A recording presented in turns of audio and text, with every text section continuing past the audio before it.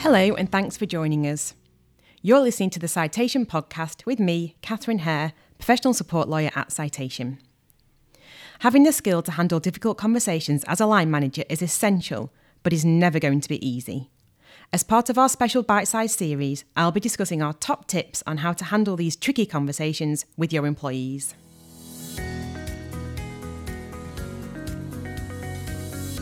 So who's the most appropriate person to have the difficult conversation? Firstly, it's important that the person having the difficult conversation is not personally involved in any ongoing issues that may be relevant to that employee. So, for example, if an individual's raised quite a sensitive grievance and you're dealing with that, it wouldn't be appropriate to then have a conversation with that individual about their body odour, for example. When would you have this difficult conversation? It is really tempting to put off having a tricky conversation and hope the matter will resolve itself, but it's important that matters are dealt with promptly, as this may become more difficult to deal with the longer it persists. It may also mean that the sooner you have the conversation, the quicker things will improve. So, for example, if there's an issue around poor performance, having an early conversation could avoid having to take any formal action. Where would you have this difficult conversation? At Citation, we do have many clients that contact us about individuals who have issues with their body odour, for example. If the issue is around personal hygiene, then it wouldn't be appropriate to have this conversation in an open plan or communal area. It would also be sensible to have a face-to-face meeting rather than a telephone conversation, as it will be really important to read the face and mannerisms of the individuals you're having the conversation with. It's also important to make sure there's sufficient time to have a thorough conversation and that it isn't cut short by someone else needing the meeting room, for example, or you having to go to another meeting. If having a difficult conversation isn't something that comes naturally to you, or you may not have needed to have such a conversation before, then it might be worthwhile practicing the conversation either with yourself or with a colleague on a confidential basis. I found this to be really useful as it focuses your mind on the issues and makes you think about any evidence you may need. For example, if the tone of an email has offended a colleague, it'd be useful to have that email to hand. When having the difficult conversation, it's important to be confident and explain that this meeting should be a positive experience for all and explain what a successful outcome would look like. Body language is also really, really important. Don't cross your arms or come across in a defensive manner.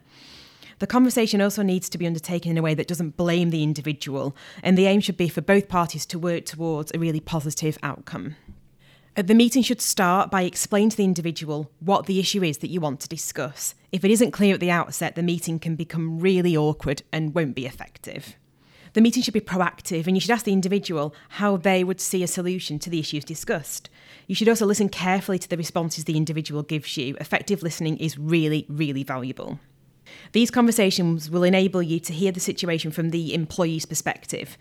And it's important you focus on what the person has to say, and the individual will, of course, feel like they've had the opportunity to put their case forward. Communication is and should be two-way. So to put this in context, if the conversation was in relation to an individual's body odour, you should explain to them that the body odour is quite strong and that you wondered if they've also noticed this. You could explore if you have time to wash in the morning or if they're able to use deodorant. You should also explain that the company wants to support the individual and there is absolutely nothing to be embarrassed about. It may be that they are shocked at this conversation, they may need some time to gather their thoughts, and you should give them that time. It's also important to let the individual then give their opinion on the issues raised and for you to take these considerations seriously. Open language is really important to try and elicit more information from that individual. They may be struggling to wash their clothes due to high energy bills or not able to afford deodorant, or they may be having personal issues at home, meaning that they're of no fixed abode, which of course would mean the company could step in to see how they could support that individual. Looking at actions going forward, these should be agreed, and this should be collaborative rather than the individual being told what's going to happen. The individual will generally be able to come up with suggestions which are invaluable, as this is them being proactive, and it's more likely they'll be on board with these suggestions if they've made them themselves. It's always useful to make a note of the meeting so you've got a record of what was discussed and any outcomes that have been agreed, and of course make a diary note to follow up on this if needed.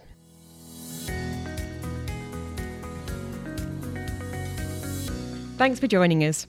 I hope you enjoyed listening to our bite-sized episode on how to handle difficult conversations with your employees. Please stay tuned for upcoming episodes of our series. Remember, if you need the backing of Citations experts on any of the topics, get in touch with us at podcast@citation.co.uk. Goodbye.